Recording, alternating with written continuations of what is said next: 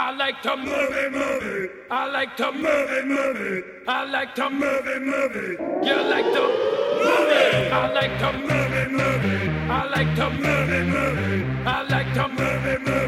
You like to move it. I like to move it. I like to move it. I like to move it. You like to move it. Boom, boom, bone tomahawk, ladies and gentlemen. That was recording and I was talking, so I guess I'm kicking it off. My name is Dan Scully. My name is Garrett Smith. And welcome to I Like to Movie. Podcast about movies. We are embarking on a project. Yes. For the next few episodes. This is going to be our first in a series leading up to Halloween. Indeed. It is not Halloween yet. Nope. But there's a chill in Getting the air. close. There's not a chill in the air. Not yet. I got that autumnal. There's no autumnal Nope. sense. But I was on Groupon the other day, and many of the things that were offered were pumpkin scented. So it is the season for Halloween, and as such, we are going to be working our way episode by episode through all 5 entries of the Psycho extended cinematic universe. I'm super excited about this because I've only seen the original. Same. Yeah. I've seen Have the you remake. You saw the I've Gus seen Van the Sant remake. one. I haven't yes. even seen that. I mean, you've seen the original. Yes. So you've seen it. Okay. But we'll get there when we Yeah. get there in roughly 5 weeks. Yeah. I'm actually excited to do like a long form series like this. This is something you and I have talked about doing with some other movies, so we'll probably get to those in the future. But I don't know. I think this is going to be fun to just knock these. And now our listeners actually know what the upcoming movies are going to be for a Yes, few that's weeks, true. which so is you can pretty actually good. watch them Yeah. with us. Yes. Because we're going to knock them down in order, 1, 2, 3, 4, and then hit the remake. So if you're looking for us online, we're I Like 2 Movie, that's numeric 2, on Twitter, Facebook, Tumblr. I Like 2 Movie at gmail.com if you want to email us and talk to us. And now I'd like to introduce our esteemed guest for the evening. He's a gentleman who has graced the podcast many a time before. If you ever came to the live show, you got to see an entire game dedicated to his wonderful movie knowledge. Please, ladies and gentlemen, welcome Pete Steele back to the show. Wow, thank you. Thanks so much. Boys, let's get right into it because Psycho is a movie that is not only my favorite movie, but also a movie I've seen before. I want to stress that right up top, that it's a movie that I've seen every single second of, and I've seen it. I'm telling you right now, I'm seen it, and if anybody says I didn't, fuck them, I'm gonna murder them. That's the attitude we like to have on this show. Yeah. This Yeah. is it. I could Because tell we've you- seen it. I could tell you watched it recently, too, with your I've watched currently it- murderous attitude. I've Yes. watched it probably every day of my life. I've seen this movie, quite frankly. So now I'm pretty excited to be in a room with all men who have seen this movie, quite Nice. frankly. A power Excellent. trio of Including me. psychos. Yeah. Indeed. You know how movies are made up of frames that move very fast? Yeah, I've yeah. seen every single frame of this movie, Yeah. gentlemen. And, yep, I've Top seen to them bottom. all, baby. Yeah. Right on. Right on. So, do you know who directed all the frames of this I movie? absolutely do. Yeah. And that would be John Frantranch. John Frantranch. Or Or as he's known in the States, Alfred Hitchcock. Yes, yeah. Yes, well, Alfred see, Hitchcock. here's the mix-up: is that John Frantranch is actually a French director that very heavily influenced Alfred Hitchcock. I know it because I've seen these movies and Yeah. I love them. Yeah. And you guys might not know about the influence of John Frantranch because you are new to the series. Frenchman Frantranch. Indeed, Yeah. indeed. It's French for a carpenter. Oh, okay. And as a lot of you might not know on this series, John Carpenter is actually a pseudonym that is a reference to John Frantranch. It's a nice devotion. I didn't know you were such a wealth of film knowledge. Well, you never asked me before. I like the I'm gonna idea have of to look you up saying some we French never French. asked you We've before. you've certainly never had me on the show Yeah, before. yeah. Yeah. We'd never asked you to watch, like, I think approximately 40 different movies to do a dumb game. What's odd to me is that Psycho is probably the best movie out of all of these Yeah. that we didn't have to ask you to watch because you, Because of course, have seen it. Of course, Yes. have seen it. Yeah, of course. Yep. So, all right, you know what I want to start with, to be honest with you, is the fucking theme song. Oh, the theme song's so Yeah. good. What's the guy's name? Herman? It's Bernard Herrmann. Bernard Herrmann, Yeah, of yeah, course, yeah. is the name of the man who did the theme song. So the reason I'm interested in starting there is just because Dan and I previously did Reanimator, which yes. Peter, you have also for seen sure a whole bunch seen- of times. Mhm, absolutely. The opening credits of Reanimator, I believe, is set to the same music. I think we figured this out when we did Reanimator recently. Yeah, I figured that out on my own as That well, and it- I will back that up. Mhm. It straight up is. I don't even think a ripoff as much as it's just the music. Yeah, they invoke it a little bit. Richard Yeah. Band did the Okay, so it was Richard and Band. his band. Richard Band did was. the Richard Band and the band. and the band. Yeah. Richard's band did the did the music, but there are things that it's funny. You're wearing the I'm Reanimator wearing a shirt now, Reanimator shirt. and it is what I hear Yes. is the Psycho music when I Yes. see Reanimator because I see that screen. Yeah, yeah. Oh, yeah. It's 'cause funny I that have- you don't reference my Reanimator shirt, Dan, which I am wearing currently, and also on the back is the Psycho on the back because I wear all my two favorite movies on my shirt at all times. Fucking love it. But That would be a T-shirt I would buy, by the way, because of the music connection. oh yeah, Psycho on one absolutely. side, Reanimator on the other. It is a very energetic score. It's a very present score, and so often now we see movies that have busy music in the Yeah. background, and it almost seems like if you think about the Saw movies, Yeah. the score in those is just a heavy it's like a churning- just a churning groan. groan, Yeah. and it would probably seem oppressive if it had ba ba ba ba ba ba ba ba. Yep. And this movie is filled with ba ba ba ba ba ba. But You're it, referencing the Cantina theme song there, right, Dan? yes, yes, also by Bernard Herrmann. Yeah, yeah. Also by Bernard Herrmann. Bernard Hermenzo. Yeah. That's the space named version of the Yeah, yeah. space named. No, you're right though. It's a very like present, loud score, Mm. which we are certainly unfamiliar with in like current movies and like really the last decade of movies. That's kind of gone away. Mm-hmm. But it's interesting because it's like one theme that they kind of use for like everything throughout the. I mean, there's some other themes throughout the movie, Mm. but it's like mostly that piece of music that's used throughout the movie, and it gets used in like all kinds of different scenes. You know, it's like it's like. I don't know. It's weird. Normally, you would have a John Williams, like an entire suite of music, so that different scenes can be scored different ways. It's to similar invoke to different Halloween feelings. later. Yeah, Halloween that's has true. 3 distinct segments to its Yep. score that are just used for different. It's John Carpenter. Yes, I would yeah. imagine John Frantranch Frantranch. has a similar style. Absolutely. I'll tell you right now, he does. Oh, right on. Yeah. I'm glad you can confirm it with your wealth of I can. knowledge. Yeah. But yeah, the score is it. Well, I mean, it is a theme. I was saying to you when we Yeah. were watching it that in Halloween H2O, which every time I say that title, it gets more and more ridiculous because it has nothing to do with water. No. And I remember being a kid and watching Larry King review it, and he was like, Halloween H20. And I was like, that's not what it is. It's H2O, like water. And then I realized, no, we actually both are stupid. Yeah, yeah, yeah. That title is stupid. Yeah. But Janet Leigh is Jamie Lee Curtis's mother. Yes. Janet Leigh of Psycho rolls up in one of the scenes in Halloween H20. And because it's 20 years, if anything, that makes more sense. Yeah, Fuck you. it's terrible. And it's I remember it being okay, but she rolls up Yeah. in the car that she escapes Phoenix in Yes. in Psycho, and they use that music cue. That's so and funny. even as a boy of 14 when that Yeah. came out, I remember begging my dad to take me to see it, and to his credit, he did. Yeah.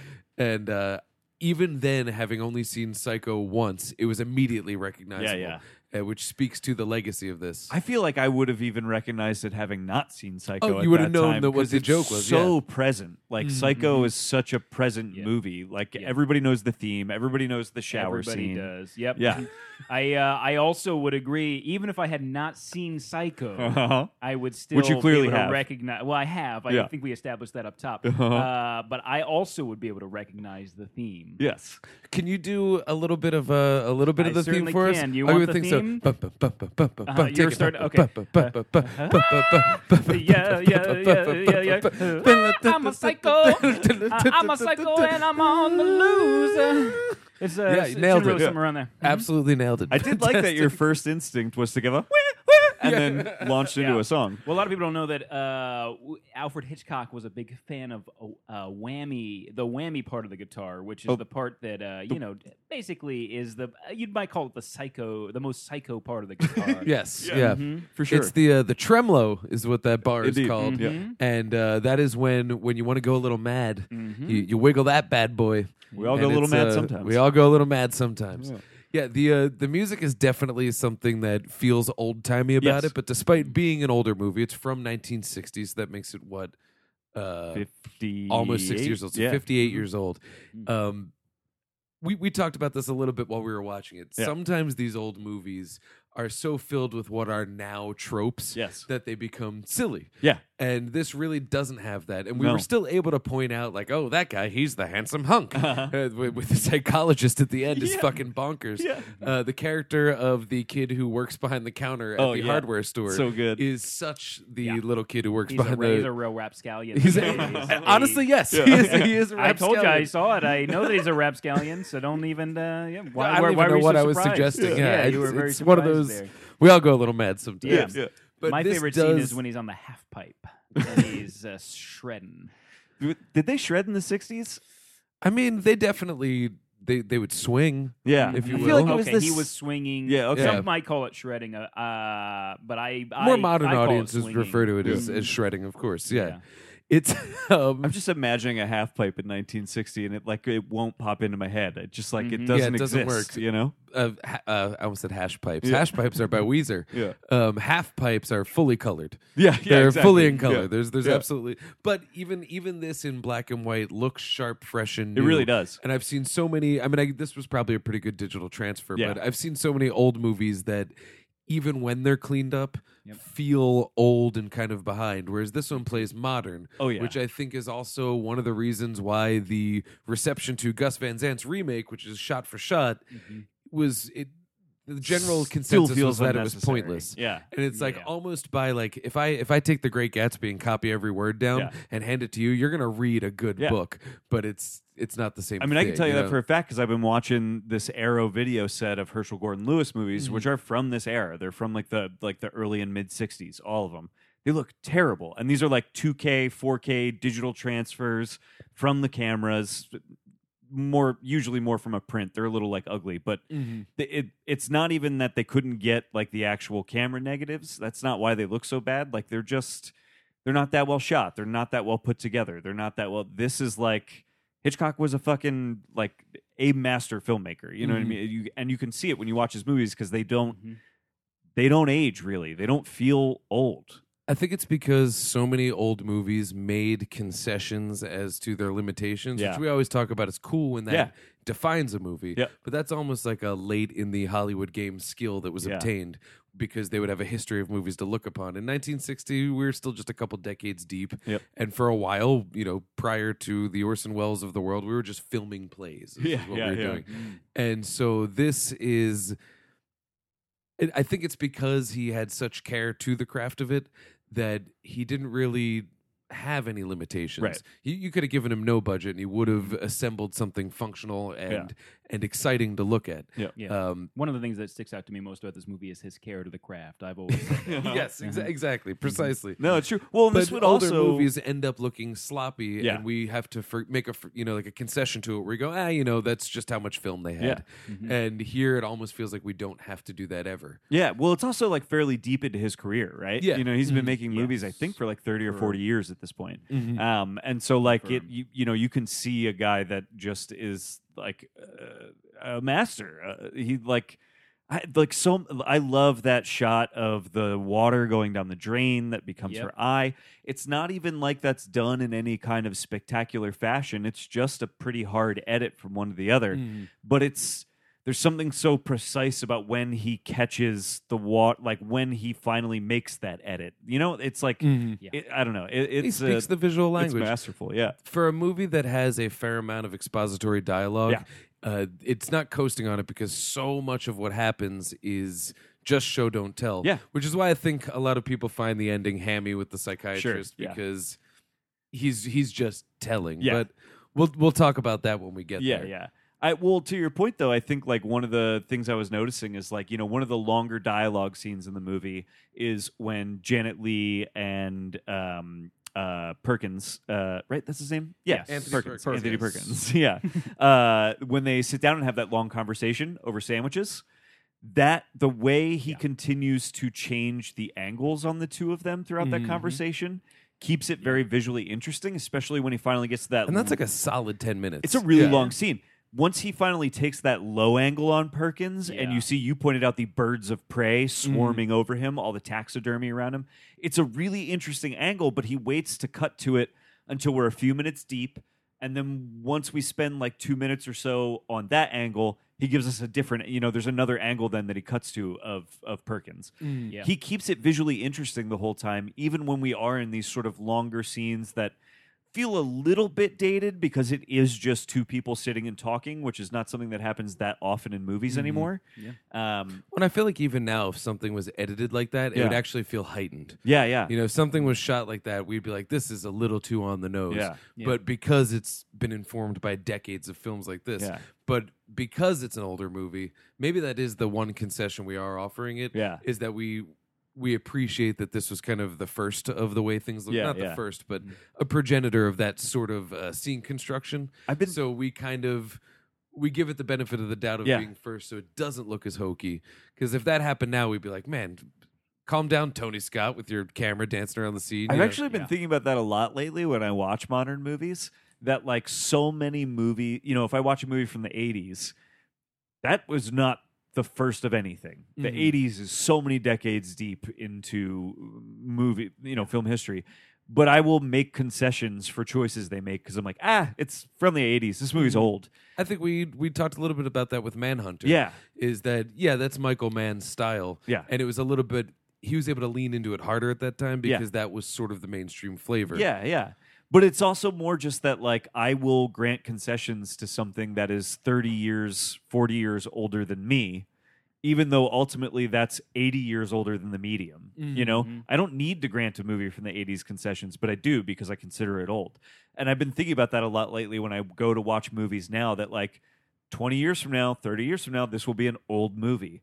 How will people watch it then? Will they go like, oh yeah, but that, that weird choice that when I watched it in theaters the day it came out, I was like, fuck that, Tony Scott. Like, what are you doing? Oh, yeah. Like, if somebody's watching that 30 years later for the first time, are they going to go, yeah, but that's old, so it's okay that they... I think that's how we're going to look at early Aronofsky, early Fincher, even early Danny Boyle, where we get to a point we go, that was an era where movies looked like that. Because even those filmmakers aren't that gaudy anymore. I think that's the trio I always bring up on here, becoming a less present director. Yeah. And I think that Hitchcock, late in his career...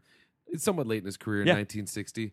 And believe it or not, I have not seen a lot of Hitchcock. No, me neither. I've seen that. I've seen Vertigo. I've seen a handful of Alfred Hitchcock Presents. Yep. But I would love to compare what his early work looks like to that, if it was that heightened, or if this was him kind of flexing. I get the sense that this was him sort of flexing. Most of his movies, they're well directed, but I think they're more regarded for the script. And this one is a script based off of not an original property. Right. This is an adaptation of Robert Bloch's novel. So, I wondered if this is more of an expression of his craft. So, like, I've seen the 39 Steps is probably, like, the oldest movie of his that I've seen. I want to say that's from the 30s. It is... The interesting thing is that because of the era that he was making movies in, it's not so much that it's almost hard to describe in those terms that you're bringing up, where it's like, does he get more or less flashy, kind of? Because when he started making movies... You could almost say his movies are super flashy in the sense that he's like figuring out how to do shit that like no one had done before. You know what I mean? So they are somewhat flashy in the sense that it's like literally everything he's doing feels like new and fresh, and like he's inventing a way to film a guy running across a train in 1930, you know? Yeah. But on the other hand, he's then taking those skills and refining them to the point where he makes something like Psycho that to us looks like very heightened and showy. But I think maybe I would say would look heightened if it were modern now. Yes, but comparatively to his older stuff, and it's like I think it's like it is that actually this is a representation of him like reining it in and honing it in to like something very precise. Okay, where like because he does use his visualizations to like capture abstract ideas. There's all of the shots where Norman Bates is doubled in the mirror, which, as Pete knows, is a foreshadowing to the ending. It's the foreshadowing a to little bit. the ending. I was about to say that. Yeah. And so we see that coming, but also the birds. The birds. Yeah, the birds, which is not a reference to the film The Birds, which you probably also know. Oh yeah, well I've also watched that a lot, so I know that's not a reference. The part with the birds is pretty crazy. It's pretty nuts. But the part with the birds, I'll tell you what, it recalls some of the early Animaniacs with the pigeons. The good pigeons. In my head, I see some influence there. Valid. And I do that, think the Animaniacs had an influence on the birds. Oh, absolutely. Yeah. Mhm. I'm I'm talking early Animaniacs. Right, I'm right, talking, right. before, we're talking like 20s maybe, you know. Mhm. before they were first put into the tower. Mhm. Yeah, Those yeah, yeah. crazy Yeah, Warner you should've Brothers seen and it their then. Warner Yeah, sister back when they were Dot. black and white before Yeah. they got locked in the tower. Mhm. Yeah. I don't even know what the fuck I'm talking about. Oh God, we were just on a pretty. Oh, we were talking yeah. about how so they use a lot of different sort of abstract Yes. things. One of the early shots that I really like is when Marion has first decided this is it. I'm out of town. I'm out. And she gets in her car and starts driving. Yep. And this is after she has spent the money on the car. Yes. And so she's all in. She has Yeah. spent the money. She cannot go back. Yeah, on it's like what once she sold, spends a little bit of that which money, we do find she's- out later is heartbreaking, is that they were all very willing to take it back. Yeah. And but she tried to break out of a system that doesn't favor her, and it just broke her. Yep. And but as she's driving and she is getting a little bit more and more nervous, the camera starts getting tighter and tighter Yes. on her face. Then in a later scene, after she's spent the money and is all in, she starts going through in her head voiceovers of supposed scenes that will happen in her absence. Yeah. And in that one, we get closer and closer to her face as she gets more nervous, and we reach a point where she imagines everybody saying like, "Oh, she duped us. She bested us." Yeah. And as soon as that happens, the camera goes like a little bit wider. Yeah. Because she establishes more control in the Yeah. scene, and it's almost not noticeable. Yeah. This is just a movie that's been studied in and out, but that is Hitchcock playing with our emotions in a way that is a physical response to the way that we see things. Yeah. That fits the theme of the movie. That's I think that's what he's Classic Hitchcock, experimenting yeah. with. Yeah. Is how to use just disorienting and inviting ways to just kind of bring you in emotionally into what's happening. And that, I mean, like, that is a great representation of like what Norman will become once we meet him in the movie too, because Norman has this really. Perkins' performance is like so incredible as that And they character. shoot him the same way too. Yeah. There's certain times where he is shot as if to look pathetic. Yep. There's certain times where he is shot to kind of make us uncomfortable, and then we see the ones that are pure menace. Yes. Yeah. There's Furthermore, there's ones where we see the duality Yes. within him at once, and as you said, his performance is incredible where he captures that, but it's worked into place with the direction and the way that he's shot, Yeah. the angle that's on Yep. him. And these aren't things that we go, oh, the camera's higher than him. He looks, pathetic, because you don't think it. No. It just evokes that fear response in you. Yep. Horror and comedy are similar in that they are the two things that can cause a physical reaction. Yeah. Bad comedy won't make you laugh. Right. Comedy needs to get a physical, almost like a natural reaction out of you. Horror needs to give you fear. That's why they're so closely linked. Yeah. But we often find that it's not necessarily the content of the comedy or the film that makes you scared. It's the presentation. And I feel like that's what Hitchcock's working on in this movie. Totally, and he is able to frame Norman in so many different ways that literally in a scene you can go from, especially early on before you really know what's happening, you can go from trusting him to distrusting him just within a scene because of the way he's like framing him in different shots. He's like kind of silly at points too. Yeah. You're charmed by him. Exactly, You yeah. get why he can disarm these people. Yeah. Yeah, it's crazy. Dan, you brought up how many different ways that Norman was shot in the movie, and then Garrett, of course, you brought up the fact that he was framed, and I was like, how's this guy survive? And not only getting shot so many times, but also someone's trying to frame him, and it's like, how's this man not going psycho? No pun intended. You know what I You're mean? picking up what we're putting down. Yeah. That was always a lingering question from the movie when I have seen it. Oh yeah. It kind of is actually the ending of the movie. He's like talking about framing himself to Yeah. himself. That's like Yeah, that's literally true. the conversation he's having with himself. I think that's what told Pete's you. referring yeah, to. That's Yeah, what I'm referring to, absolutely. of course. Yeah, Pete, who's seen it. Yes, of Peter's course. definitely seen Psycho. I've seen it. Yeah. Yeah. I've told you I've seen it. And I believe I think you. I just proved it. I think so. I think so.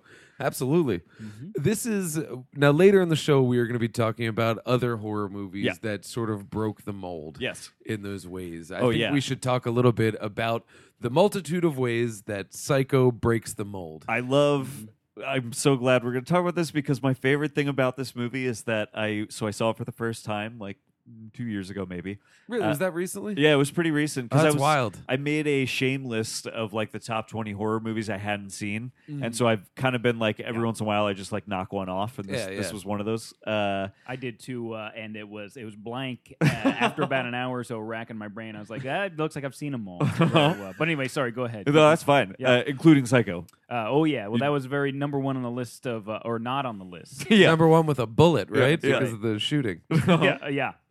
Of Norman. So I saw it like 2 years ago, and I was like, I went into it going like, the reason I've never seen this movie is because I know what this movie is. I grew up in the era when like AMC's commercials were the shower scene. You know what I mean? Like the I don't know. I felt like I had seen the shower scene, so I knew that the main character, the girl, was gonna die. That would be the ending, that she would get killed in the shower somehow, and that she would get killed. It is funny because that does feel like the ending, right? Yeah, and that she would get killed by Norman. I knew these things. Like, these are the things I knew about this movie. That Norman is the bad guy. Right. I know the song, I know the shower, and I know the bad guy. And so I know that that's how the movie ends. Norman kills the girl in the shower. And so I'm watching this movie for the first time going like, and at the time I was also really getting into Hitchcock for the first time. I was like, I had watched like 3 or 4 of his movies. And so I was like, okay, I'm starting to get a feel for Hitchcock. I'm interested in this as a Hitchcock movie. That'll be exciting at least. And then this movie fucking pulls the rug out. Even living in that world where I thought I knew so much about Psycho, the main character dies like 40 minutes into the movie. And so it's like you spend just enough time with her. and she has a very in-depth story. Yeah. She's a fully fleshed out character. Yeah. She has, I mean, the main plot is I think we're rooting for her to get away. We're rooting for her to take agency on her life and just kind of do something with it. But I think everybody goes into that movie sort of assuming that things aren't going to go well for her. Yeah. But because when I saw it, I kind of knew that Norman and his mom were the same person. See, that was another surprise kind for of, me. but I didn't quite know how. Yeah. I wasn't. I was like 12 years old. When I Somehow saw this. that information missed me. Like you said, no clue that she was going to die head on. Like so early. And that, I don't want to say it changes the form because Psycho is pretty early in the world of that type of horror. Yeah. But even in the world of any horror, it's usually the monster that dies. Right. The monster is the villain and good triumphs. Yeah. And whereas that's what ultimately happens here, it extrapolates that into 2 acts. Yeah. And that is, and of course that is what we're doing an homage to in Scream. Yes. By heavily advertising Drew Barrymore. Yep. And then she's gutted in 20 minutes. Right. But that Or an executive decision when it's a Steven Seagal movie and right away he gets sucked out of the plane. Yeah. But see, those are 2 examples. That's what I was trying to think of, too. Those are 2 examples where this was not only, I think, you could say it's a game changer because of that, but, kind of remains one of the only in that game. This has definitely happened before where who you think is the main character dies, but it usually happens early. Yeah. Yeah. It happens relatively quickly. Even Scream, Yeah, it's literally it's just that within the opening first, scene 5 and then minutes. she's irrelevant. Yeah. This is we spend half the movie with her, so long that you couldn't imagine that she would die before the end of the movie. You know what I mean? And it is that much more. I don't know. You really feel like you're off the rails when that happens because it just. I don't know. I can't think of another movie where I've spent that much time with what I think is the focus of the movie. And I think only to have the rug you can't pulled. fathom where's this going to go now. Right, exactly. What's going to. That's it. Yeah, and the then end. he almost does it again because he introduces us to her sister, who's looking for her. But who he introduces us to is Arbogast, Yes. the private eye that is going to be looking for Janet Leigh's character, and then we Milton Arbogast. Yeah. I don't even know how to say it. and then we. I don't think he How does did you either. say it? Yeah, I see here. I'm glad you threw to me here because it's actually Milton Arbogast. uh-huh. It's actually pretty close. That's about. I'm pretty sure he pronounces it different every time he Yeah. says it in the movie. What's funny too, there's a. Have you ever read Under the Dome? No, I haven't. Stephen Okay. King. Yeah. It's fantastic. Yeah. But the lead character, I believe his first name is Carl. Carl, He's, yep. it's either Carl or Fred, but his last name is Thibodeau.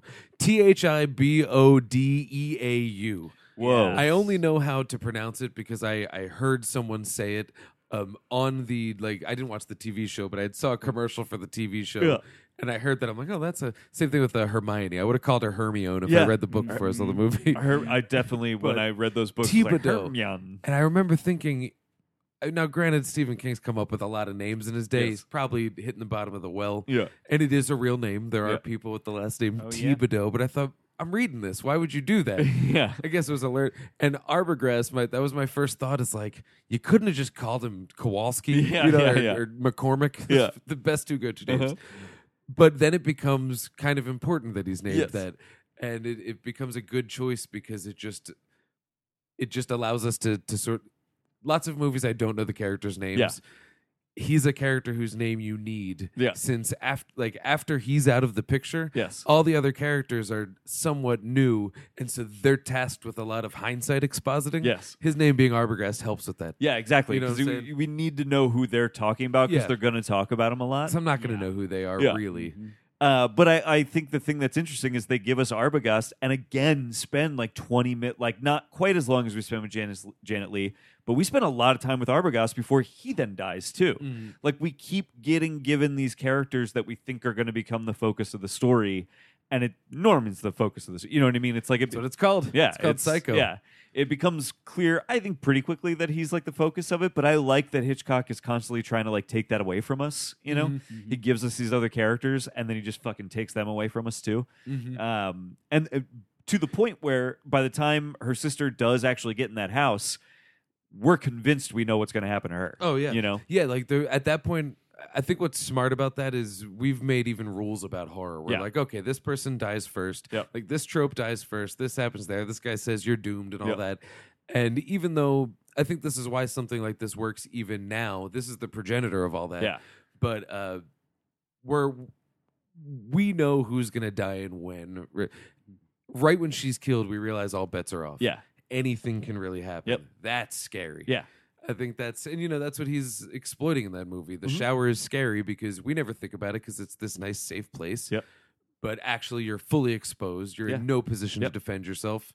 That's scary. And that's why so I think the there's peephole is safety like to the kind of form of a horror necessary to movie. that scene Oh, yeah. too, because it is meant to feel exposing and horrifying that you're in what you consider, a private space. That's And it's also the first moment where we know he's explicitly Yes. up to no good. yeah, which is fascinating. The movie still then continues to like not quite reveal what's going on with Norman. It takes a long time before you really understand like really what's happening with him, which I was pretty. I'm almost impressed that he gives us the breadcrumb of that peephole so early, but then is still able to keep us guessing for so much longer Comes as to down to really the what's going performance. on. Yeah, Because there's even that point.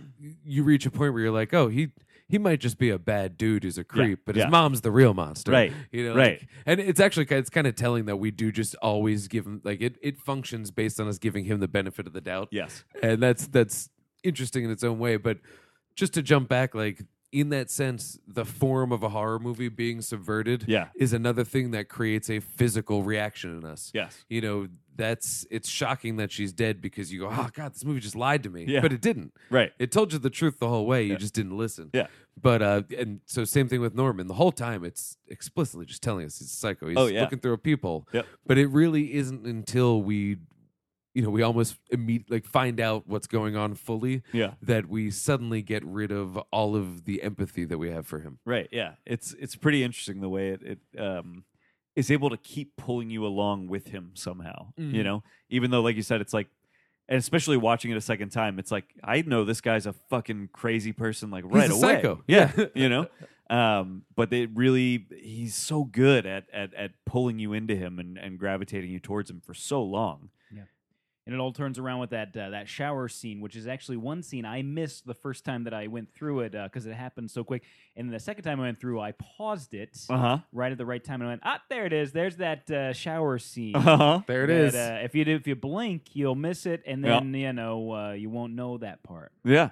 And really any moment in that, because I'm glad you brought it up, you can really pause any portion of the shower scene and find an interesting piece of film craft. Yeah. Just in what even in the small.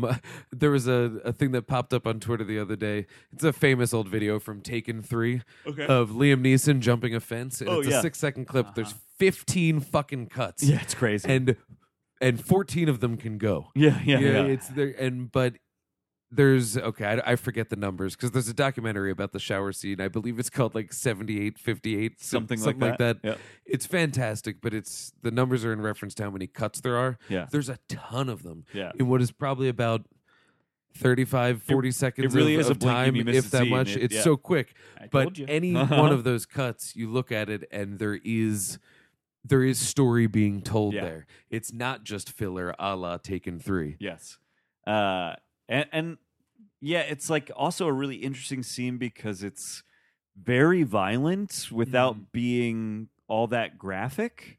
I think it's what we're about to see a return to. Yeah. Since we are now reckoning with the idea of violence and sex in horror movies being employed for titillation, Yeah. which there is a place for in hindsight with all of the Jason movies, the perfect example. But I think we're moving away from that because it's just it's been done. Yeah. It just doesn't play anymore. We have more mature ideas about how this can be used in our entertainment. Yeah. And that I hope that we'll see a return of stuff like this. That is an upsetting scene. It Yes. is. We went through the era of horror that's called torture porn, and there's value there, but it's really out of fashion now because I think we've done all we can do with it. Yeah. But I don't think we'll ever do all we can do in terms of artistically and poetically using violence. Yeah. And even things like nudity and sexuality, but in non what's the word? Explicit? Yes, not necessarily. I mean, yes, not explicit because Yeah. there's really nothing going on there, Right. in terms of seeing nudity or Yeah. seeing puncture wounds and Right. stuff like that, but just not trying to. I guess just not trying to titillate. Yeah. Yeah. It is interesting that the scene starts with like a peephole, but the scene never feels sexualized. It feels violent. That's all it feels. It just feels disturbing and violent. to me. Actually, case in point, It Follows. yeah. The people who don't like It Follows usually say that they want it to basically be that fucked up, crazy, everyone's getting ripped apart Right. movie because that's a great concept for that. Yeah. But instead, we get this deeply haunting, deeply scary movie that is about teens having sex. Yeah. Does feature people that are scantily clad. Literally has someone who's fucked to death by a ghost. Yeah. But because of just that's not how we want to do things, there's so much there's not a wasted shot in Right. that movie. There's so much artistic merit to every moment. Yeah. And I hope that we'll see more things like the shower scene where it's you can make it hyperkinetic. Yeah. But you got to use that footage. Yeah, and that's also credit to Janet Leigh in that scene too. Oh, like yeah. she fucking sells that. And shit. her body double, who if I remember correctly, is interviewed in that Oh, documentary. really? Yeah. Oh, that's cool. Yeah, that's because it is interesting the way he very much like uses her for her close-ups. Like that's the editing in that is actually really interesting. It's kind of a I don't know. It's definitely it's way different than anything else in the movie too. It's much faster. It's much harsher. It's that's the harshest the music ever is in the movie. It is a stabbing sound. Yeah, I agree. The rest of the movie is slower and not as harsh. Yes. That's also we're on the same page. Yeah, Mhm. yeah. I mean, we watched the same movie, so We did- for sure we would did be. watch the We same would movie, be. absolutely at different times. Yeah, One of the I things mean that multiple times. yes, of course. Yeah. One of the things that I love about the way the shower scene is shot is when she first gets in, you really do feel how warm that shower is. Yeah. It's got the great shot looking upwards into the shower head. Yeah. You see the steam, and when it's like raining down upon the camera, the shower head, you feel the comfort of being under that.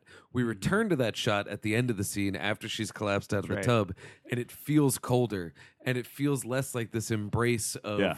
I'm a warm shower, and more of like I'm gonna wash away every trace of you. And you do feel, once again, you get that physical reaction, and it's quite literally the same shot. I'm pretty sure it's the exact same footage. They didn't want to soak a camera for too long. Right. Here's the thing that a lot of people don't know if they haven't watched it multiple times like me is that the way that it's always cold water in that scene, but they just get some steam because they put some Chef Boyardee in the shower head. Is that how they did it? And then they take it out for the second part of that scene where it's cold. I'm glad you can't some smell of the movies, steam right? Well, hey, in the future, where's my hoverboard? Talk about where's my smell-o-vision? Yes. Gotta get that smell-o-vision. I mean, Night of the Living Dead, they used chocolate syrup because it showed up very well on a black and white camera. That's right. So it would stand to reason that Psycho would use something like SpaghettiOs from 1960. Yep. Probably without the meatballs. They would clog up the drains. Well, the thing about Alfred Hitchcock is that you get any meatballs near him, and they're gone in a second. I believe it was Hitchcock who first said, Yeah. "That's a spicy meatball." He still ate them, though, even though he's not a big spice fan. Fair enough. That's the Fair thing, enough. Yeah.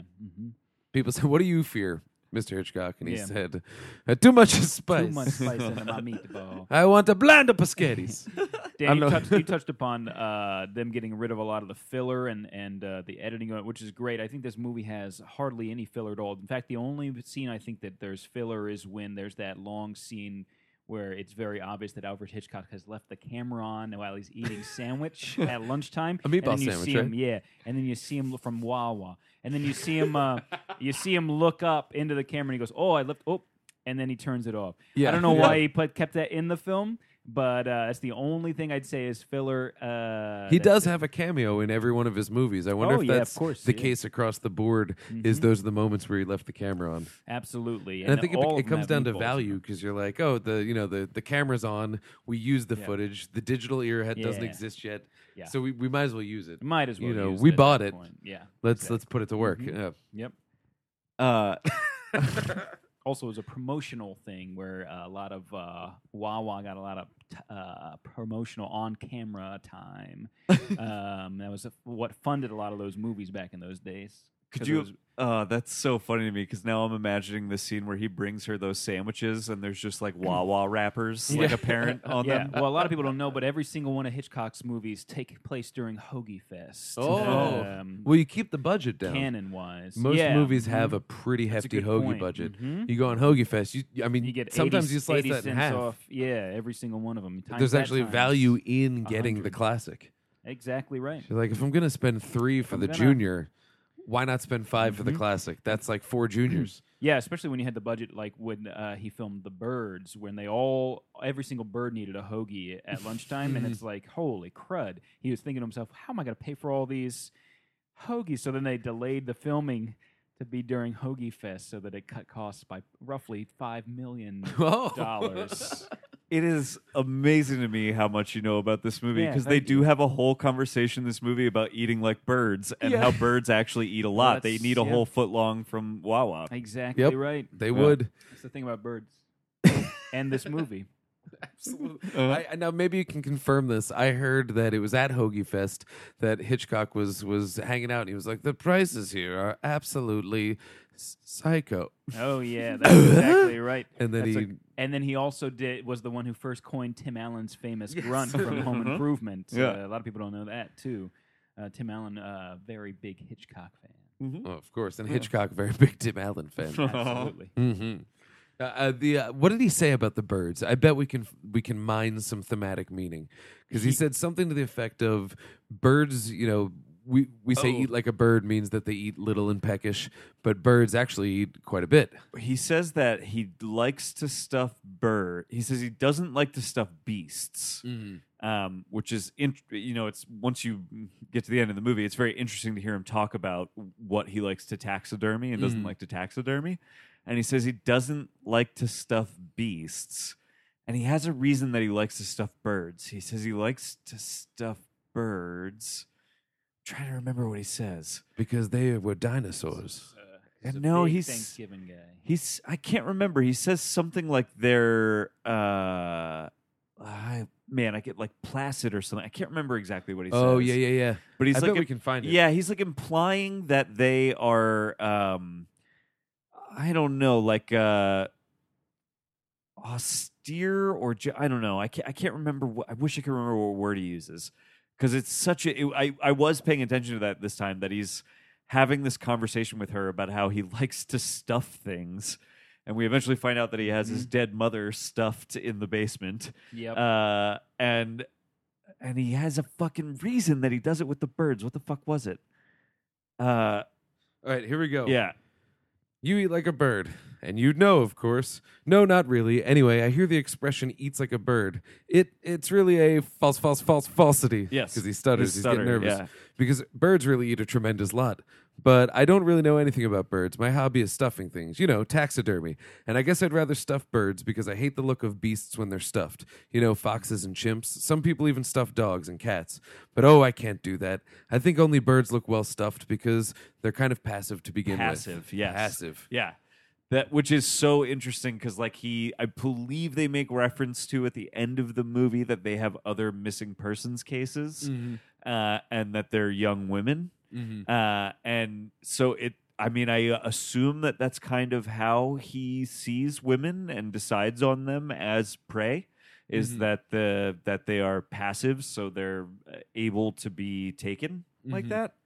I don't know. That's like the best I can come up with to pull that apart. I think it makes sense. This is a movie essentially about a woman in a world that is, where she's second class. Yeah.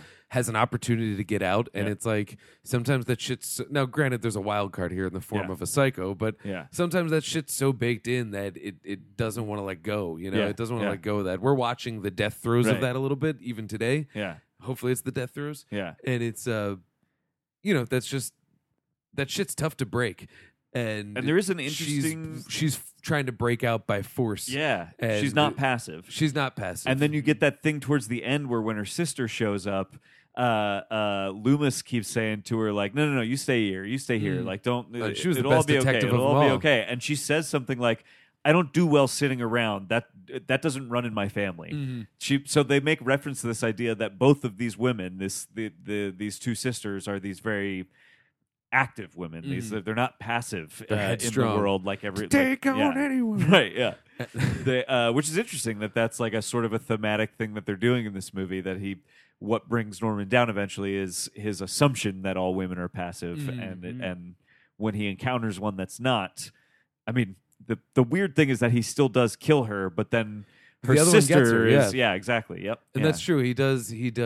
And what's funny too is if we ignore what potentially the sequels are, Yeah. the amazing psychologist Yeah. says that the mom has taken over entirely. So right. it's like he's this one woman tried to bust out of the system. He was sort of the agent that kept her in it. Yeah. But her headstrong to take on anyone. Uh-huh. Family, her Yep. sister solved the crime, Yep. but then his mom ends up eating him up too. Yeah. So he's like a little bit of a crisis with that himself. It totally makes sense that he would, quote unquote, hate women. Although I don't know if that's exactly what it's He doesn't treat them very portraying. nicely. He's definitely not treating them Beyond well. the sandwiches. Yeah. He does hate women. Is like you know what I'm saying though. It's like the movie doesn't portray him that way, Yeah, but that's yeah, obviously no. based on what he does. It's like that's, but it makes sense. His mother. What we learn eventually is that his mother was this domineering presence in his life, and he seems to blame his mother for his position and his lot and his station in life,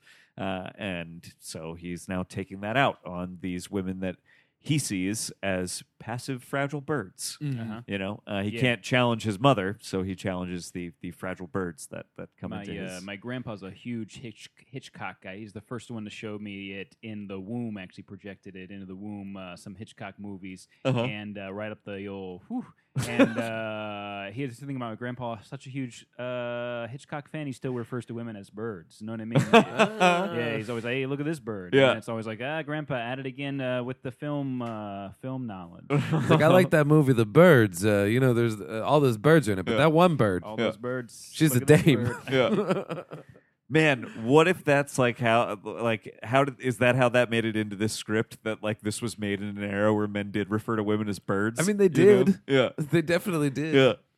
I think it's not up to me to decide whether it's endearing. But Right, yeah, yeah. But a bird is a nice. Although I think birds are a little bit gross. So Yeah. you know. but that's just me. Yeah. They just poop. I all the love that time. he taxidermies that owl in the most horrifying position you Oh, could yeah. taxidermy an owl But into. he doesn't like to taxidermy beasts. Right, yeah. Mm-mm. Yeah, exactly. He literally turned that owl into the most beastly version of an owl it could be. I What a don't like beautiful beasts. thing, though. Him sitting there, you can see. Let's talk about that a little bit. Yeah. So we now know by the end that even in regular conversations where before we know the answer, we just think of him as kind of a weird guy with Yeah. odd social What I skills. thought, But then yeah. we find that at some points in these conversations, yes, his mom is speaking for him, in the sense of that reality. And so watching it, knowing that, you could actually see it in his performance. Oh, now. yeah. We were That talking there about was- that. Yeah, like there's moments where you can actually see where Norman recedes, and in his own dialogue that just seems a little stilted is actually him in kind of an argument with himself. Yes. That's fantastic scripting and Yeah. acting to be able to make it so explicit on on a repeat viewing. Yep. But on the first viewing, that's just what makes it kind of ambiguously uncomfortable. And he's subtly weaving that stuff in right away. When he is first showing Janet Leigh the room number 1 that she's going to stay in. What does he say? 12 cabins, 12 vacancies. When he's got her in cabin 1, he's showing her the cabin.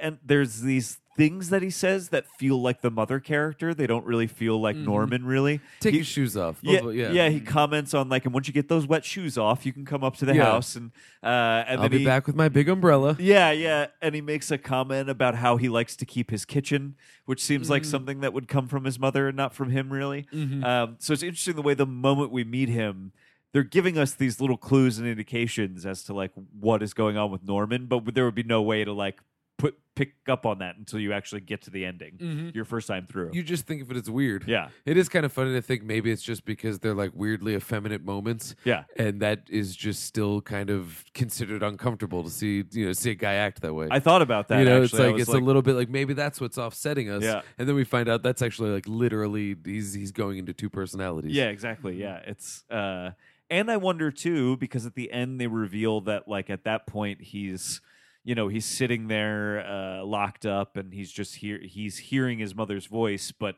it's not that he's hearing his mother's voice. The voice in his head is his that's his voice. That's his internal that's his internal monologue. I wonder if during the movie that's happening to him as well, and we're just not privy to it. Oh, I think so. You know what I mean? I think so without a doubt. Yeah, that his internal monologue when he's having that conversation with Janet Leigh over sandwiches is the mother voice, coming through and maybe I criticizing. think he does sound like know? he's arguing with himself. He I mean, does. there is that one moment where he gets dark. We all go a little mad sometimes Yeah. because she makes a suggestion that perhaps. It was later that Loomis made the suggestion that maybe he wanted to get up out of there. No, actually, no, she did too. She does, Because yeah. I think they mirrored the conversations where she begins saying hey, why do you stay here if your Yeah. mom is so rough on you and all Yeah. that? And then he kind of loses it. Yeah. And we read it as, at least as it's leading us on, of him just being no, I have a duty to my mother. Mhm. But in hindsight, you read it as, that was mom just saying, we're not going anywhere. Yeah, This yep. is where I live. Yep. This is my spot. Yeah. That's Yeah. pretty wild.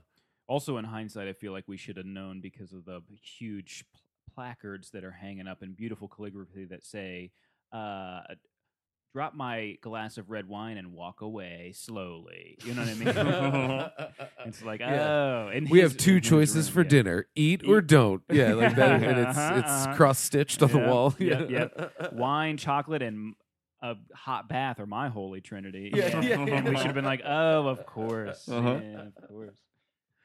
What about the one that says, "Mom's kitchen, everywhere else is shit"? That's a big one. Or don't Stay like my out. cooking. Dial 1-800 eat shit. Isn't that one of them? Damn, these are the most aggressive signs. Yeah. What are the signs your mom had in your house? I mean, they all said "eat shit" on them. when I think of moms, I think of pure unbridled aggression. That's what Yeah, I oh, get wow. from. Honestly, if you opened a fucking Etsy store that was just Oh, yeah. hand stitched mom kitchen signs, but Yeah. were super aggressive, Oh yeah, oh that's that what- shit would sell. That's funny. Jim Grammon's fake T-shirts that he's been Oh, making. Have yeah. you been following those? Yeah, they're fucking great. kill me. I Yeah, want they're those great. each made into the cross stitches. The quotes that are on there. Oh my god. Oh my gosh. Oh my god. Have you seen those shirts? I that have. he They're puts really on? funny. They're killer. Yeah. They're just absolutely. And it's It's like the easiest shit. And Yeah. it's so good. I like the context he does it in, where sometimes instead of just putting up the design of a shirt, he'll like put up a picture where he's photoshopped a shirt design onto a person already wearing a shirt and say something like, "Oh, I'm glad to see my shirts are selling." Yeah. Yeah. It's such a Anyway, good find Jim device. Grammond on Facebook. You can see these shirts too. Baby. You can find Oh, Jim yeah. Grammond over on the gram. Oh yeah. Yeah, Instagrammond. that's right. If Jim Grammond, who I know is listening right now, yeah. if you don't have Instagram, I think you need to make one just so you can like clamp down on the Instagrammond tag. Yeah, you gotta. So that no one else gets it. Yeah. Before like I don't know, John Grammond decides to take it and he just puts up pictures of his trip to Fiji. Yeah. The fuck out of here. It's John Hammond's evil Yeah. twin. Spared no expense. Made it to Fiji. That's right. Wait, no, John Hammond is the evil twin. That's, He was like, "Oh, dinosaurs for kids. That's right, I'm 100." John Grammond is the good twin that is Yeah. like should be the hero of the story. Which why would they even have different last names? That's not how twins work. true. They would have twins have to rhyme. New rule. Twins Yeah. just have to rhyme. But so Psycho. Yeah. No, there was something else that I wanted to bring up, and Yeah. I can't think of it because I'm just thinking of Jim Grammond shirts. Yeah, we should probably wrap it up. We're anyway. about there anyway. We're about there Yeah. anyway. So Well, I here's fucking go. Psycho 2. Now I know you've probably seen it, Pete. Sure. So no spoilers because we haven't All seen right, it. well, Yeah. all So right, don't react well, too hard. You Yeah. can nod or Let's just say Predictions potatoes for play Psycho a pretty 2. big role in this one. Okay, You know what I mean? okay. All right. I don't know how you guys like your potatoes, but after this movie, you're gonna like them. Not at all. Oh, I like them au gratin. Mm-hmm. Well, so did Or a au little gratin. somebody. Oh, right on. Mm-hmm. Predictions for Psycho 2. I really don't know what they do after this, because if you I think we follow Psycho. I think he gets out of the asylum not by escape. He's Right. quote unquote rehabilitated. Okay. But it's really just like mom is in hiding. Yep. And then he goes back to run the hotel and has to fight the temptations of letting her back in. Yeah. So because if I were writing it, yeah. I would think this guy's obviously charming. He's the only thing that we can really connect Yeah. to the first movie with any sort of, this is what we care about. Yeah. Everyone comes back for Jason. People only Yeah. came back for not Tommy Doyle. Tommy Doyle's Halloween. Oh, you're thinking Billy of, Blanks. No, he's Tybo. why can't I think of his name? The kid that fucking Feldman plays. Is Yeah, that who you're trying to exactly. think Yeah. of? But Yeah. either way, nobody comes back for him but for one movie. Yeah, yeah. And so I think if we're gonna follow it through 4 movies, we Tommy gotta Jarvis. follow him. Tommy Jarvis. Is that right? Tommy Jarvis. Yep, that's Yeah. it. And I would follow it that way. I think I kind So of that because he's good at getting you to like him and to Yeah. identify with him. So if they can sell me on him making an effort at being better, I could watch 80 to 90 minutes of that. and I feel like that might be the only thing I know about the sequels is that they are Norman Bates movies, you know. So I do expect it to be him again, and that makes sense, I guess. If you were going to do it, it's got to be him getting out somehow, and it would make the most sense to me to do it like rehabilitating him.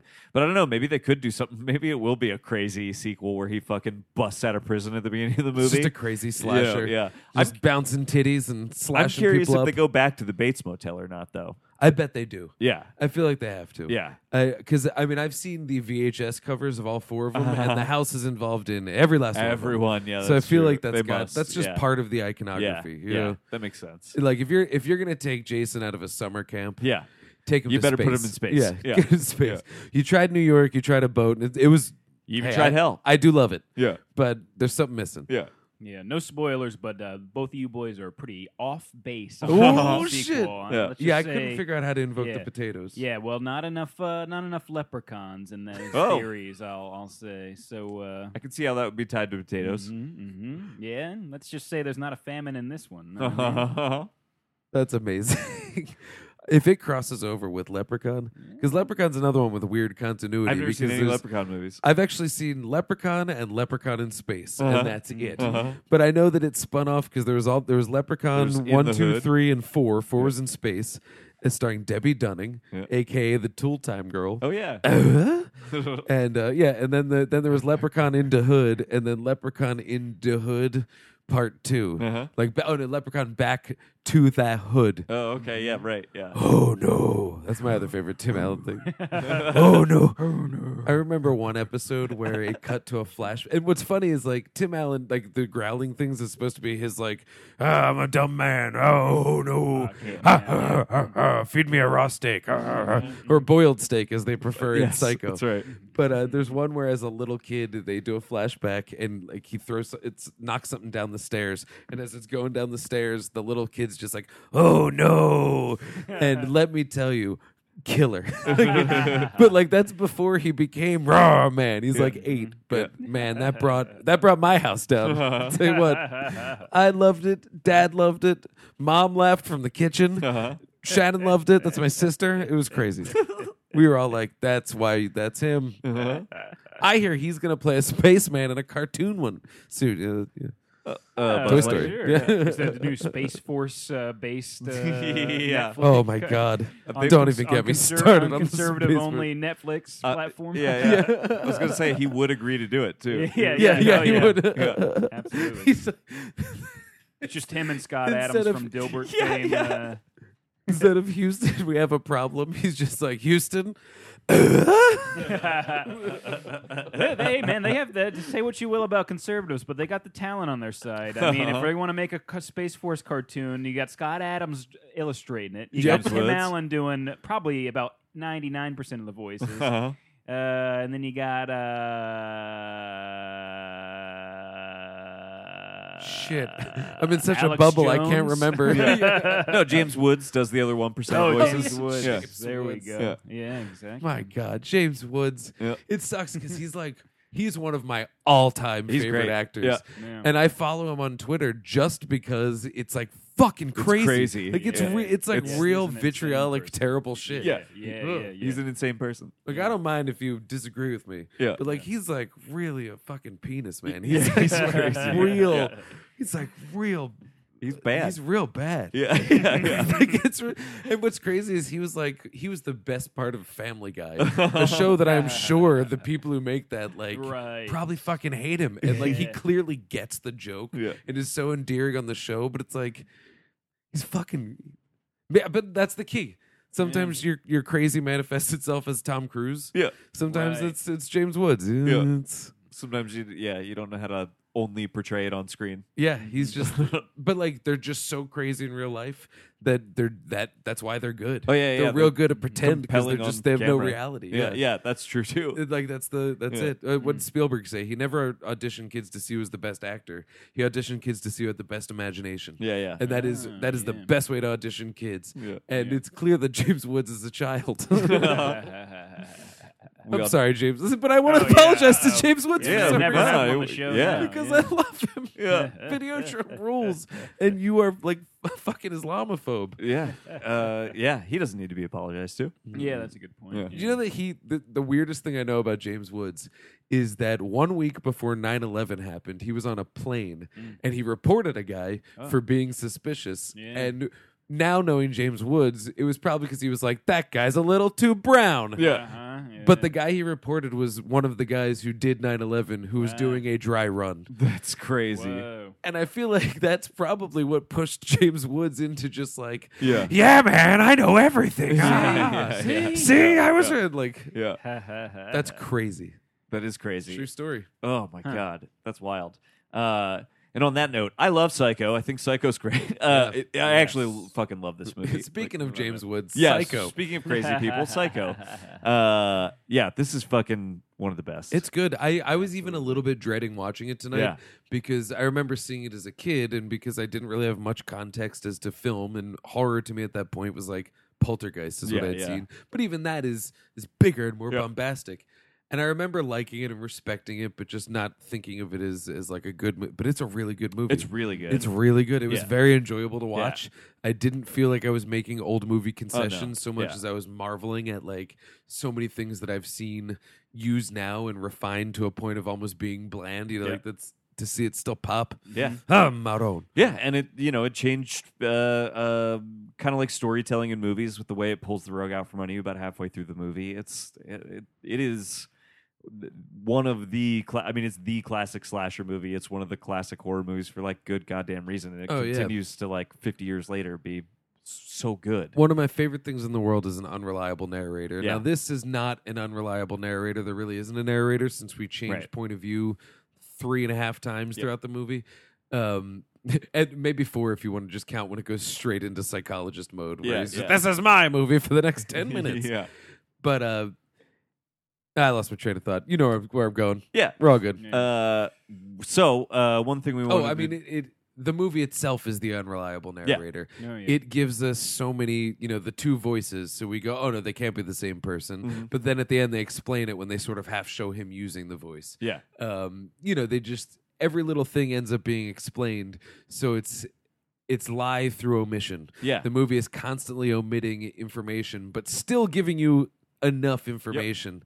In that sense, the movie's your unreliable narrator. That's scary shit. I love it. That's how you scare people. I love the idea that like when you get towards the third act of the movie, everything they're saying is like wrong. You're like, no, you can't go talk to the old woman because the old woman is dead. Like there's like so much at that point that it gets like a lot of the tension is in like, I get why these characters think what they're doing is safe and smart. I know it's fucking not. Oh yeah, it's Even dramatic irony that doesn't let us completely in exactly. on it. Yeah. We still don't know yet. Yeah, I fucking it's that's great. masterful. The best movies are the ones that give you only the amount of info, like need to know. Yep. Or if you know a little bit more to serve dramatic irony. And this like has its cake and eats it too in that way where. We are one step ahead. I mean, we're always going to be one step ahead because we know it's called Psycho. We know shit's got to go down. I think that's across all horror. We know that tonight the living dead will return. We know right off the bat.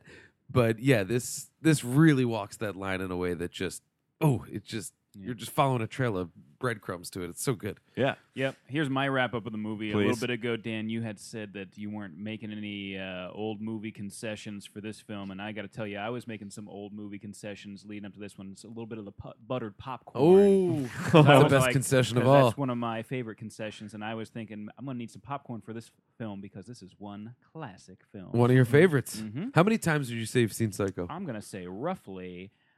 What's a Google? What is a Google again? Isn't It's that, one with 100 zeros after it. Is a Googleplex. double it, baby? Whoa, How that's a about lot. that? I just have it on. I have a monitor devoted to it. Nice. And you're also 400 years old. I'm also one Google old. Well, right on. I'm glad that you could take some time out of your busy life as an immortal being who I've loves actually Psycho. been watching it on my phone this whole time during the movie. Right now, I'm at one of those classic scenes where the bird flies high. Up above Norman Bates' head, Yeah. suggesting that he Yep. is a bird of prey. Indeed. Exactly right. That's the one. That's right. I believe fans of hardcore fans of Psycho, the same way that I can't think of one of those, but fandoms what they're called. But these, I believe they're called Cybros. Yeah. Yeah. As a fan, yeah. I think we're a bunch of Cybros here. Cybros and Psyos. So, P, one thing we wanted to do before Yeah. we wrapped this up is talk about some other game-changing horror movies. Absolutely. So, with your infinite knowledge of great just movies in general, Yes.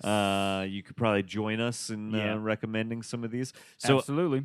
this is another week where I fucking forgot to make a list, but I've got a couple jangling around in my head. But if you want to kind of run through some of yours, Dan, we'll Yeah. toss over to Pete, and I'll throw a couple of mine out as we go. All right. Well, the two, there's most of these are two because it's Yeah. horror movies doing the same thing. Yes. American Werewolf in London. Yes. And The Howling both came out the same year. Yep. But Werewolf of London, I just want to call it the Warren Zevon song. Both of them, what they both brought in was you cannot do a transformation of a werewolf without like really doing it. Yeah. Like yes, in The Wolfman they showed him kind of, but like that was pushing the form forward at Yeah. the time. They really raised the bar in The Howling and American Werewolf in London. That so much so that I think it actually like hurt future werewolf movies. Yeah. Because they changed the game. Like, you have to do it at least as good as that. Yeah. And I don't think it has happened since. No, I know. Like the transformation, I've not seen The Howling, but the one in American Werewolf in London is like Well, The Howling's Joe amazing. Dante, so you Yeah. can imagine that you know Yeah. he's playing with. But where American Werewolf in London, that was kind of the first modern horror movie to really bring in comedy. Yeah. And that's a John Landis movie. Yeah, yep. And it's very, very funny. And it meets at that spot that I'm talking about where, you know, horror and comedy go hand in hand because they're trying to evoke a physical response from you. Yeah. Yeah.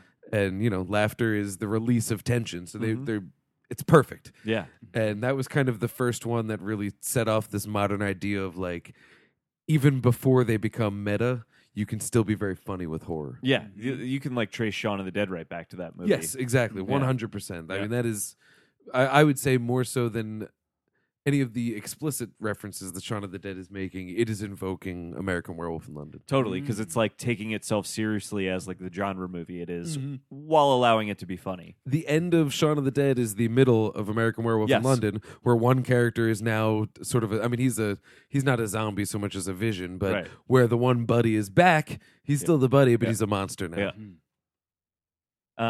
you So wanna toss anything in? yeah, I mean the big one I thought of was Scream. Okay, yeah. Th- I figured that would come up, so I Yeah. didn't say it. Yeah. That was the big one I thought of because that I mean I have not seen New Nightmare yet, and I understand that kind of gets at the meta idea a little bit before Scream does. But the way that Scream is both a meta commentary on slasher movies, which sort of like kind of like upends slasher movies at that point in like the grand scheme of things. Every movie became Scream after Right. that. Yeah. It like upends the whole thing, but also dissects it in a way that like I had never in the sense that it's game changing, like a ton of movies started to do after it, you know? Mm-hmm. But it also the whodunit of it, I think, is very interesting too. And as far as I know, kind of original to Scream. That goes back to like Terror Train does it. Oh, okay. A lot of slashers did that back in the day, but that was the return to it. Yeah. Because Scream came at the end of the Freddy. Yep. At the end of Jason's, reign at that point. It was a shift back into that. Because the thing that I think is so interesting about the whodunit in it, I mean, is- the original Friday the 13th is a little bit of a whodunit. kind of, yeah, I could see that. It's less of it's one of our cast of characters Yeah. and more of just we want to know who it is. But Yeah. like Terror Train definitely, does that, but Yeah.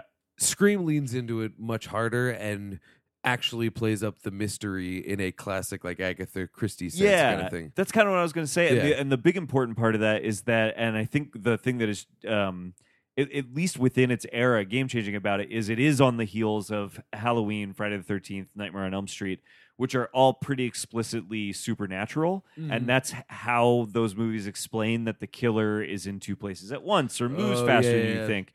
By being a whodunit, like the thing that Scream does is takes all of the supernatural out of it.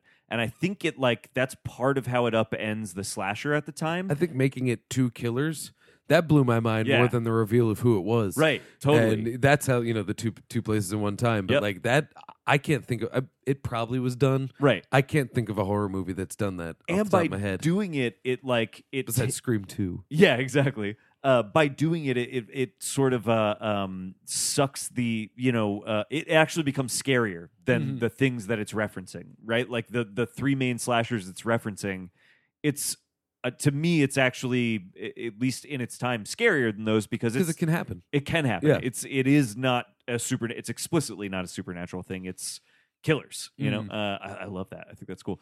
Scream is it's- awesome. I think that I think you could argue that that's a game changer. Oh, I think it's absolutely a game. Yeah. I don't think there's an argument there at all. Absolutely a game changer. Yeah.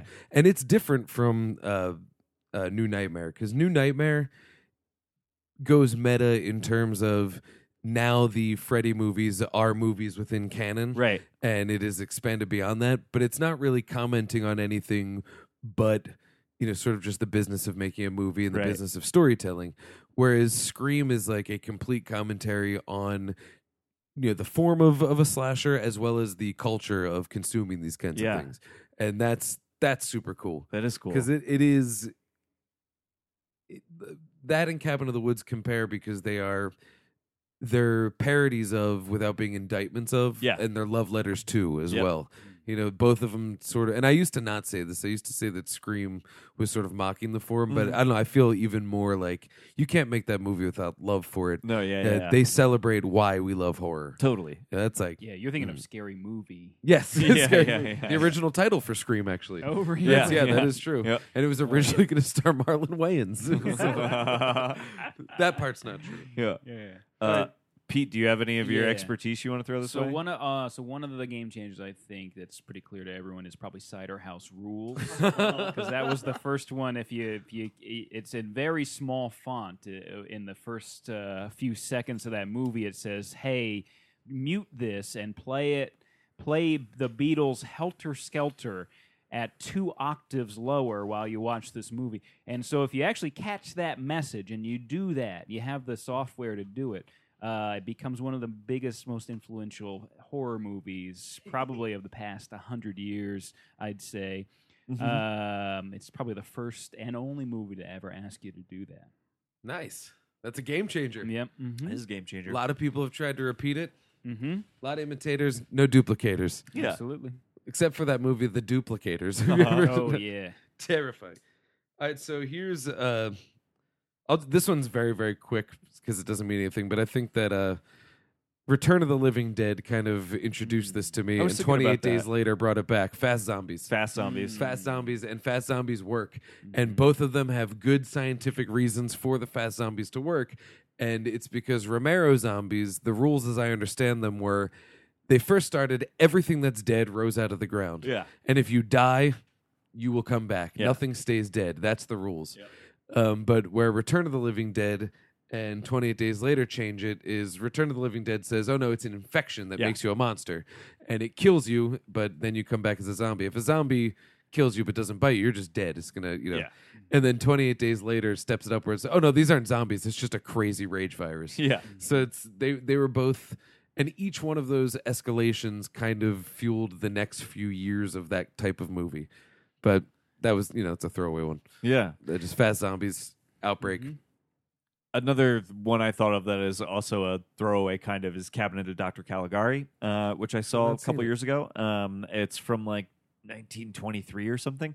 It's like considered the first horror. It's like one of the first Yeah. horror movies. So it's a game changer in the sense that it kind of creates that genre within film.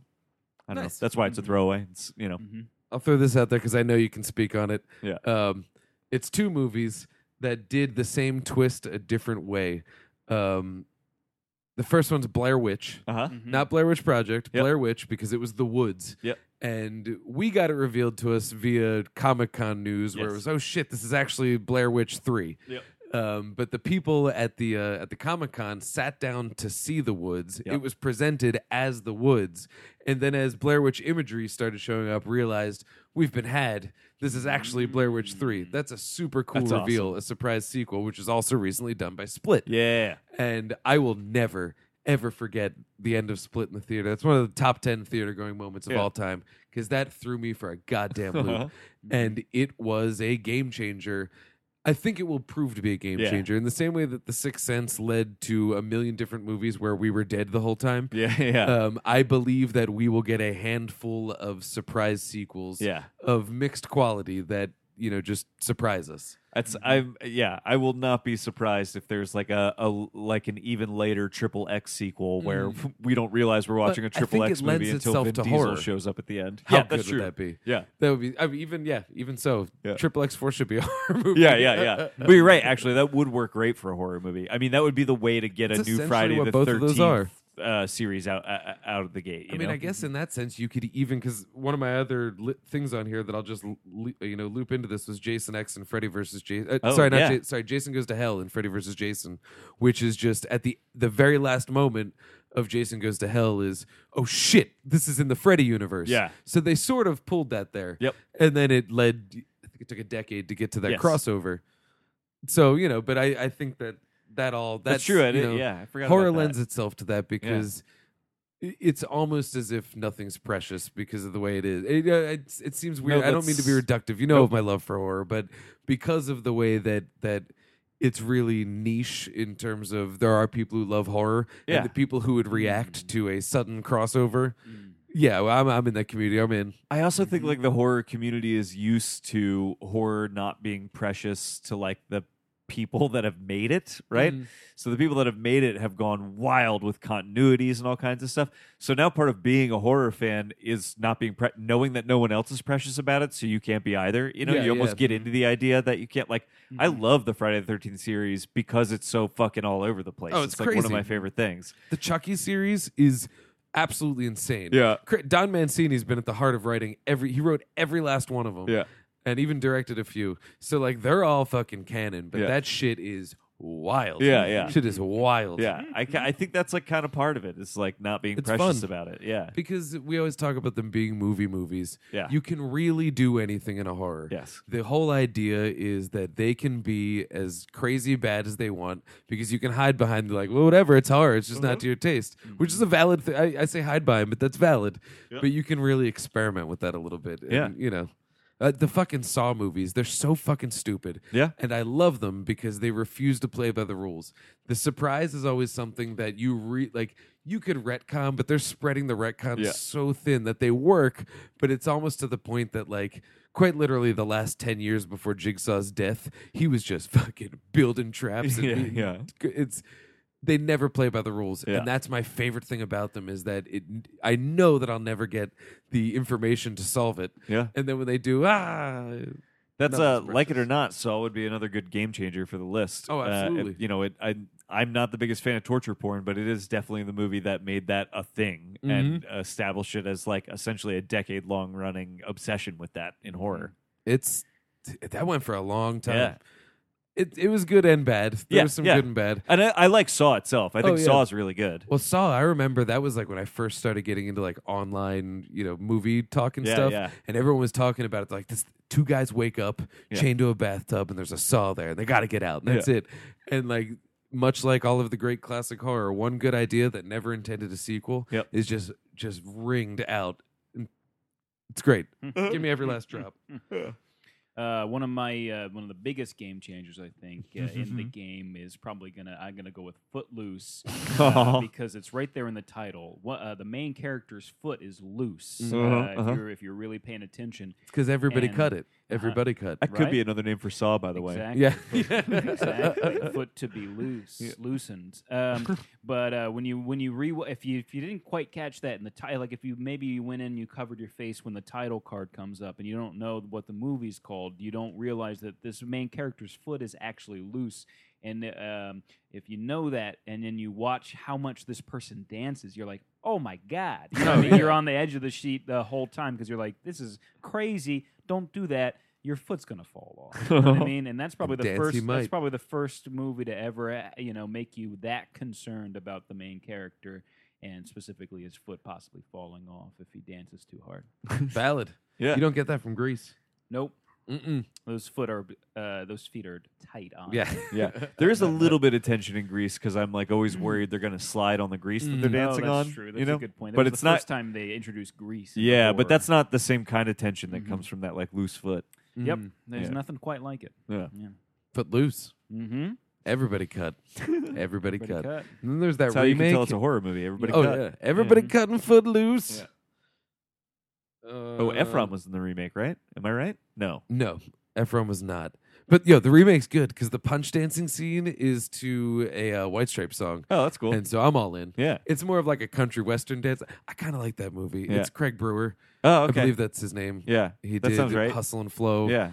And Black Snake Moan. So Uh-huh. it's like it's I like Footloose, but like I kind of really like the remake of Footloose, and Yeah. it's not what okay. So this one I've actually not seen, but I looked it up because I've heard about this, and probably the biggest contribution to all horror ever. This is the most used thing in horror still to this day.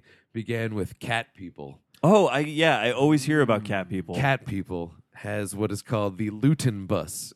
Famed producer Val Luton produced that movie, and in it there's a scene and I watched it on YouTube. Yeah. And a woman is walking, and she hears voices behind her, and she keeps looking back, and she's crossing the street, and when she turns forward, a bus passes by real fast, and it is cinema's first jump scare. Oh, interesting. So the Luton Yeah. Bus is the first jump scare, and that is used sometimes with buses to this very day. I thought you were gonna say that she just gets slammed Oh, by no, the bus, and I was like, oh yeah, that does happen in movies a bunch. That's a later development. That was one of those things where we had slammed by the bus. Yeah. Then we had cut in half, doesn't realize it, and then falls to pieces. Uh-huh.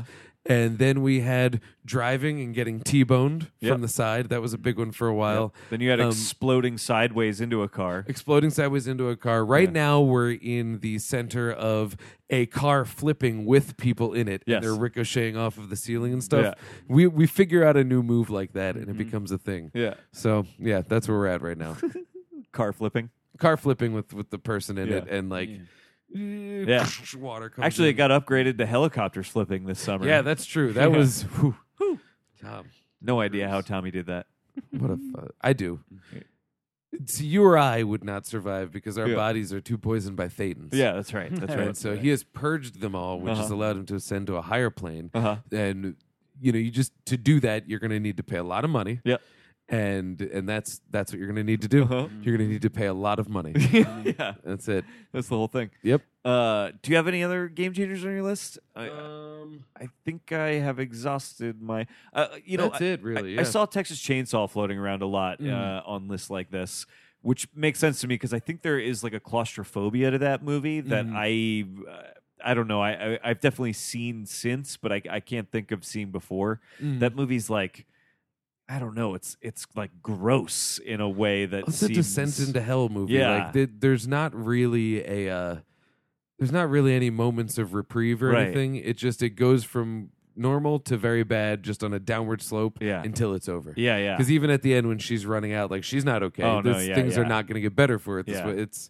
That's just one of those movies that I think it was probably an early user of that form of Yeah. just, oh no, we're not here to tell you a story so much Yeah. as we're here to just watch this fall apart. I know it's weird to like try and over categorize it this way, but it's like that movie feels like the first terror movie to me, where Oh, like yeah. we upgrade from horror to terror. That you makes know? sense. That makes perfect sense. Yeah, Because it just, it unspools until it's just done. yeah, yeah. Yeah. Ugh. I have one more game changer. Hit us. And I think you guys are very familiar with this one. It was probably the very first to use the anthology format Uh-huh, that's very uh-huh. popular in horror these days. I'm talking, of course, about America's Funniest Home Videos, which just have multiple entries in that anthology because it Yeah. was probably the first time when you're sitting down and you're just like, this can't be happening. Mhm. You know what I mean? And so before that, you pretty much could have. We were pretty on board with everything happening in horror. But then you sat down with America's Funniest Home Videos, and you're like, "What? Oh, yeah. There's What's no scarier way. than someone's pants falling down at a wedding? Yeah, Yeah. yeah. The fact that that could happen to anybody, you know, Mhm. Getting hit in the balls with a wiffle ball. yeah, all the bodily harm in it, yeah. Mhm. Yep. It's like all the stories from your friends last night could- that you they could- never told. Yeah. Definitely the first body horror. The first, torture porn, Yeah. maybe, yeah, you could say, yeah. Mhm. There's a lot of firsts coming Yeah. out of that one. The red, white, and blue. Oh, the funny things you do. America. America. Where are you? This is you. So now that we're Stories from your friend next door. They never told you could be a star tonight. So believe let I that remember camera roll. That's so I ridiculous. can't Someone believe I wrote remember that. Dude, I loved that show as a kid. I watched it a Yeah. bunch. I could, but I would It's not have just been able to YouTube pull now. that. It's like, Yeah, you know, yeah, we right. Just moved to fail videos. Now that we're coming to the close here, I am. So you did see Psycho at some point, Pete? Yeah. Are you? What are you trying to say? What are you? I just feel like over the course of this, I've yeah. maybe sniffed at. I mean, you were like bizarrely approximating a bunch of Yeah. details It was from. a little, the enthusiasm Well, not so was much there, but it was a approximating little much as vague. Just nailing them with knowledge. Yeah, Probably because you, trying to avoid spoilers. Is that what it is? Yeah, that's Uh. probably a big part of it. I'd say. Yeah. because you've definitely seen it. Oh, hey, listen. The thing about this movie is, Yeah. it's just it's been around for so long. I mean, how could someone not have seen it? That's what I'd say. I actually kind of buy that. That was how I I felt don't know if that about this answers the movie before question, I- but it's Mhm. pretty. Yeah. It's I think that answers your question. it's got Okay. it's got all the information Yeah. I was asking for. Mhm. To be fair, Yeah. So you've seen it then? You know, the thing about this movie is it's out there, And boy, oh boy, have I seen some things in my life. Know what I mean? Yeah. Yeah, Oh, see, there's this weird thing where I'm not actually asking you to explain to me that you've seen it again. I just keep affirming that, of course, you have seen it, and then you Yeah. keep digging into a fresh explanation of how you've. Yeah, this movie is, boy, I tell you what, it's one of those classics that just about everybody got to see once in their life, including you. including me. And I could, check that one off if you've seen it. This is like that moment when Norman can't say the word "the shower" when I he's. feel like that you were just straight up saying you said you watched it right now. I'm calling shenanigans. Okay. yeah. Yeah. Well, props to me. Well, that settles it for me. Yeah. He's I'm the biggest convinced. psycho. He's a cybro. Yeah. I'm convinced. All the little cybros and psychos out there in Psycho Land, here, down in the Bates, the Interbates Yeah. Motellernet. Which is what we're going to be doing for the next 4 episodes. Oh, yo, real fast. yeah. That house is scary. Yo, it's so good. Yeah, it's a good house. I love that house. It's so iconic and in a way where I definitely knew that house before I saw this movie. And then when I saw this movie, I was like, "Yep, I get it. That's the house." Mm-hmm. So good. It's And I got to say this, just because we got to pay. We forgot to talk about it when Arbogast gets stabbed down the steps. oh yeah, The way that shot is so cool. It's used a million different times in a million different other movies, including They Live. And as he falls down the steps and it goes into the soft focus, that is it's just so good. that is unnerving. Yeah, I love it. Yeah. Okay. So, it's- we're gonna do But Psycho. yes, we'll be doing Psycho 2 next, which probably has a subtitle of some kind. I don't know. I know one of them is called The Beginning, Oh. but that goes for every franchise that goes Yeah. long enough. Yeah. There's The Beginning. That's true. Yeah, and there might even be the final chapter. Oh, Perkins directs one of them, I think. directs So, one of them. Yeah, so there's interesting stuff to come here. I'm pretty excited to watch these. Yeah, these see are what gonna they be do. cool. Yeah. You can find me on Twitter and letterbox.com at I like that's our show. You can find me on Twitter and Letterbox at Philadelphia with an F. And you can find me on Citadelphia.com, farsightedblog.com. We got Philadelphia Unnamed Film Festival coming up, where I think you'll be able to find a bunch of stuff from me and Dan regarding that on both Citadelphia and Farsighted blog. That's the first weekend in September. So if you're in Philly, you're local, get some tickets. Go to phillyunnamed.com and come join us there. You really want to come see it. Yeah. It's my favorite week of the year. It's the so best. good. The lineup fucking owns this year. I'm super excited. Yeah, it's gonna be good. It's going to be great. And you can find the show on Twitter and Facebook and Tumblr and all over at I Like 2 Movie, numeric 2.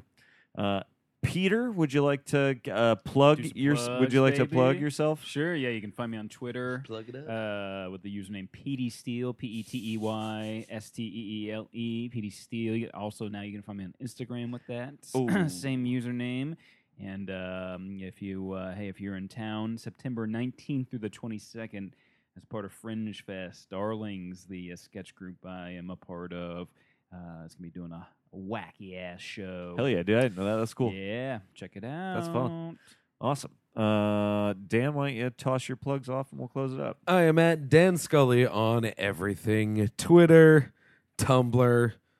I don't use the Tumblr. Don't worry about that one. Pinterest. Not on Pinterest. But yeah, Twitter, Dan Scully, Letterboxd, Dan Scully in life. That's my actual name, Dan Yeah. Scully. There you go. And also check out Cynadelphia.com, Findy.com. And I believe that is it for now. Yeah, sounds good. Let's close this thing up. My name is Garrett Smith, and I like to movie. Oh, shit, I'm yawning. My name is Dan Scully, and I like to movie. Hey, my name's Pete Steele. I like the movie. And we all know that you like to movie because Because we like to movie. Dude, I'm so tired.